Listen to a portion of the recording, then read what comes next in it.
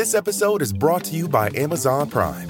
You know Amazon Prime is not just a shipping subscription, right? It's got everything, including streaming TV and movies on Prime Video. And of course, Prime's fast, free shipping. Go from watching your favorite shows to getting your favorite things. Whatever you're into, it's on Prime. Visit Amazon.com/Prime to get more out of whatever you're into.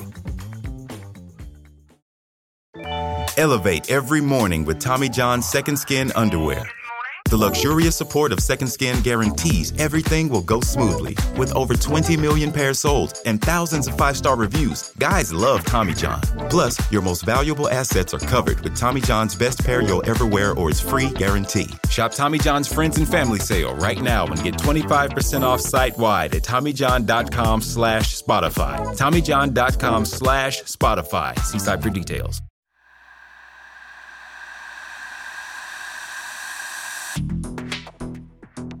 Welcome to Parcast Crime Bites. We wanted to give our listeners some additional content to help them dive even deeper into the true crime world. Every week, in addition to your normal Crimes of Passion episode, we're exploring the most fascinating true crime themes covered across the Parcast network. We've collected short clips from some of our most popular Parcast originals to help us explore ideas like motivation, method, and madness, and show how interconnected the true crime world really is. You can find the original episodes for free on Spotify or wherever you listen to podcasts. A list of episodes that we used will be posted in the episode description. Today we're discussing criminal warning signs in childhood, red flags that sometimes pop up in a child's formative years to indicate that murder lies in their future.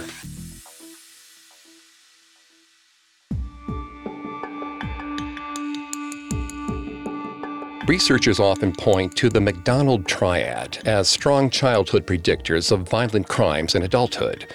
The triad refers to 3 behaviors singled out by researcher and psychiatrist John McDonald in 1963. He believed that the combination of bedwetting, fire setting, and cruelty to animals strongly indicated a child had a violent destiny. Though the accuracy of the McDonald Triad has been debated since it was popularized, many still put stock in its simple wisdom. Most often, the triad is associated with predicting a future serial killer. Research conducted by psychologists Charlotte Hannah Parfit and Emma Allen found that fire setting and cruelty to animals are the most concerning portions of the triad, and typically lead to antisocial personality disorder in adulthood. Since McDonald's theory was first put forward, other psychological studies have sought other early identifiers in criminality. According to Suru Oh and Arthur J. Reynolds of the Institute for Child Development, childhood trauma and stress also predict later violent behavior. This can include stressors like family instability, abuse, low socioeconomic status, and parent criminality. In today's clips, we'll examine the childhoods of 3 killers and take a closer look at the criminal warning signs they displayed. We'll start with a clip from Parcast original Serial Killers. From 1970 to 1973, Dean Corll, a.k.a. the Candyman, sexually assaulted, tortured, and murdered at least 28 teenage boys in Houston, Texas. But before Dean became one of the United States' most notorious serial killers, he was a boy growing up in an unstable home. Before Dean reached high school, his parents had already married and divorced twice. In a 2014 study, Stress Contagion, Physiological Covariation Between Mothers and Infants, social psychologists Sarah Waters, Tessa West, and Wendy Berry Mendez found that stress is contagious between parent and child, affecting infants as young as a year old. Mary was undoubtedly stressed trying to provide for her family, and Dean likely contracted his mother's worry. In the mid-50s, when Dean was a teenager, his mother married a traveling salesman named Jake West and moved the family to Vidor, Texas, a suburb of Beaumont on the Louisiana border. There, Dean played trombone in the Vidor High School marching band. It was a focal point of the community, outshining the mediocre football team. Dean, like the other band members, was passionate about making the ensemble the best in the area. Playing was his main motivation to stay in school. But he also engaged in some troubling behavior.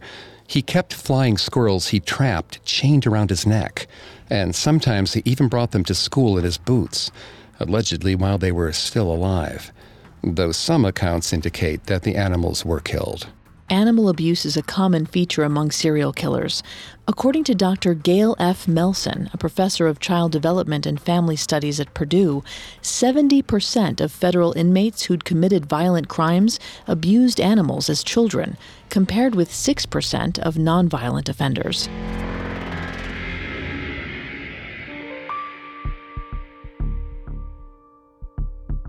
As we heard in that clip from Serial Killers, a teenage Dean Corll met several criteria that hinted at a future violence.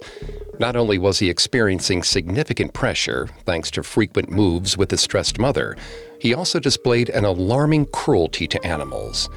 Though cruelty to animals isn't a sure sign a child will become a serial killer, it is a worrying trait that should be addressed. Psychologist Anna Baldry of the Second University of Naples emphasizes the importance of taking a child to therapy when they're cruel to animals. Unfortunately for his victims, Dean never got the help he so desperately needed.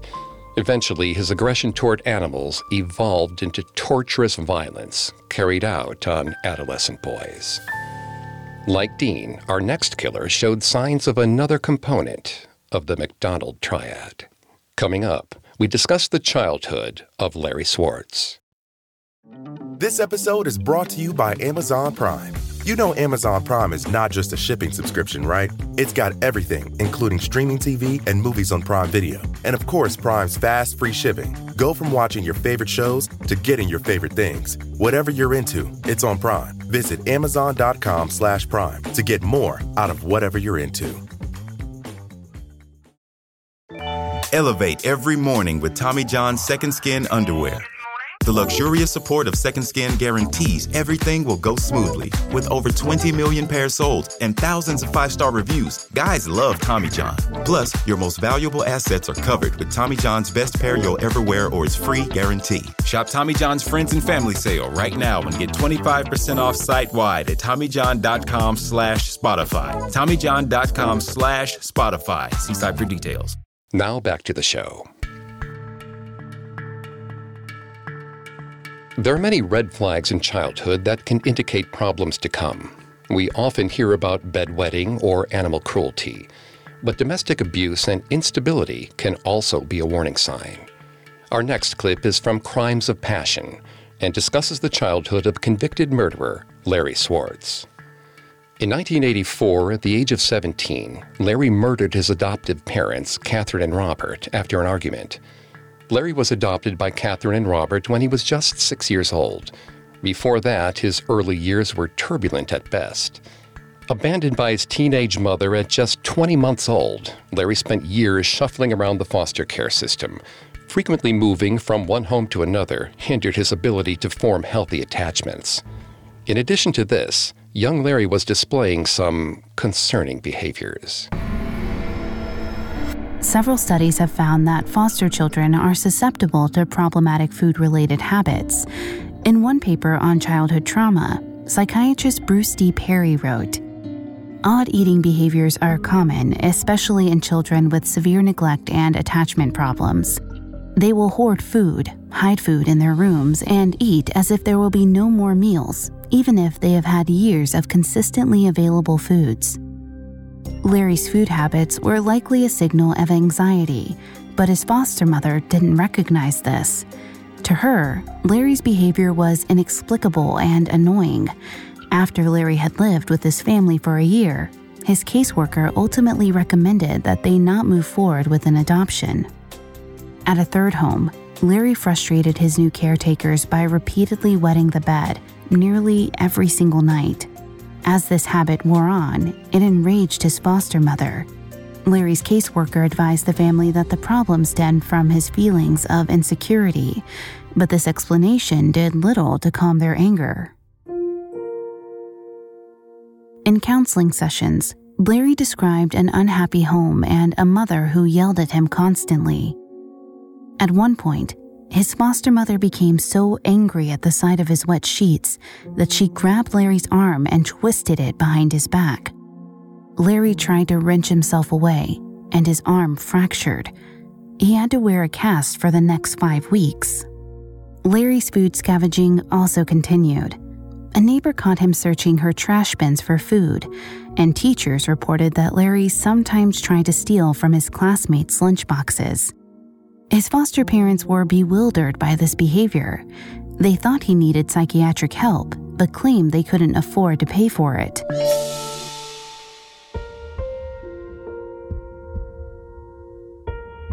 In that clip from Crimes of Passion, Larry Swartz displayed signs of clear psychological distress at a young age. Before even arriving at the home of the parents he would eventually murder, Larry experienced years of trauma, bouncing from foster home to foster home. One of the signs Larry displayed was bedwetting. Adding to young Larry's problems, his foster mother reprimanded him for wetting the bed, sometimes violently. Dr. Fatin Nabil Al-Zaban of the Faculty of Medicine at King Abdulaziz University says this kind of reaction can not only worsen the problem, but it can also lead to depression. In these first two instances, the troubling behaviors and warning signs may have been remedied with psychological help. There's a chance that addressing their childhood traumas could have resulted in different outcomes. But our final killer displayed more than just early warning signs. At 10, he was torturing small animals, but that was just the beginning. He soon showed he wasn't afraid to kill very early in life. The final clip is from Villains and covers one of the most prolific hitmen in history, Richard Kuklinski. In 1988, Richard was convicted of 5 murders, but he claims to have murdered hundreds as a mafia hitman. Richard was surrounded by violence from the very day he was born in 1935. His father Stanley was an alcoholic with a hair-trigger temper. Richard's older brother Florian bore the brunt of the abuse. That is, until the day when Stanley hit the young Florian too hard and killed him. What Richard remembered most was that, with his brother gone, it meant he received twice as many beatings. His mother, Anna, could do nothing but stare at the wall and pray that Stanley's wrath wouldn't take another son away from her. But for all her prayer, God never arrived to save them. Things were just as bad at school. Richard was bullied relentlessly for his gawkiness, his tattered clothes, and his Polish heritage. And in the seedy parts of Jersey City, where mobs and gangs ran the streets, schoolyard bullies didn't pull their punches. When Richard was 13 in 1949, one of these bullies beat him so badly that he was bedridden for weeks. His mother wanted to go to the police, but Richard preferred to take matters into his own hands. When he finally regained his strength, he grabbed a wooden pole from the closet and waited outside the bully's apartment building. When the boy came home that evening, Richard raised his pole, stared him in the eye, and calmly beat him over the head until he stopped moving. He hadn't meant to kill the other boy, but as he looked down at his lifeless body, he didn't feel any regret. In fact, revenge felt good. It felt just. In that moment, he learned that when it came to violence, it was better to give than to receive. Even at the young age of 13, Kuklinski had developed the moral code that would govern the rest of his life.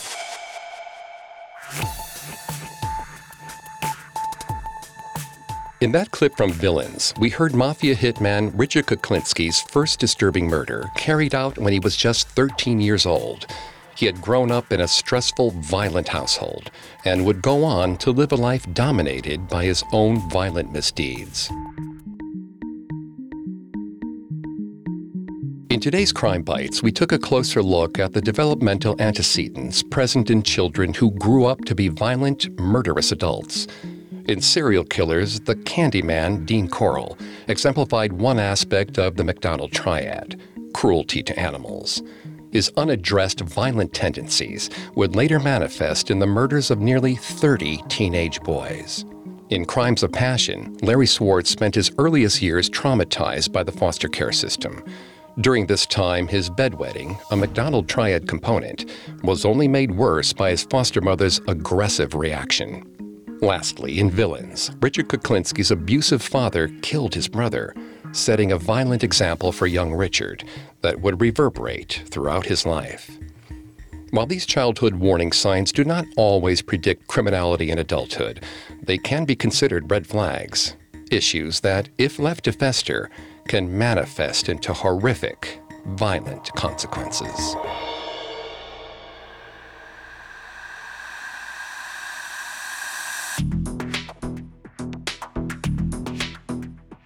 Thanks for tuning into Parcast Crime Bites. We hope you enjoyed this episode on criminal warning signs in childhood.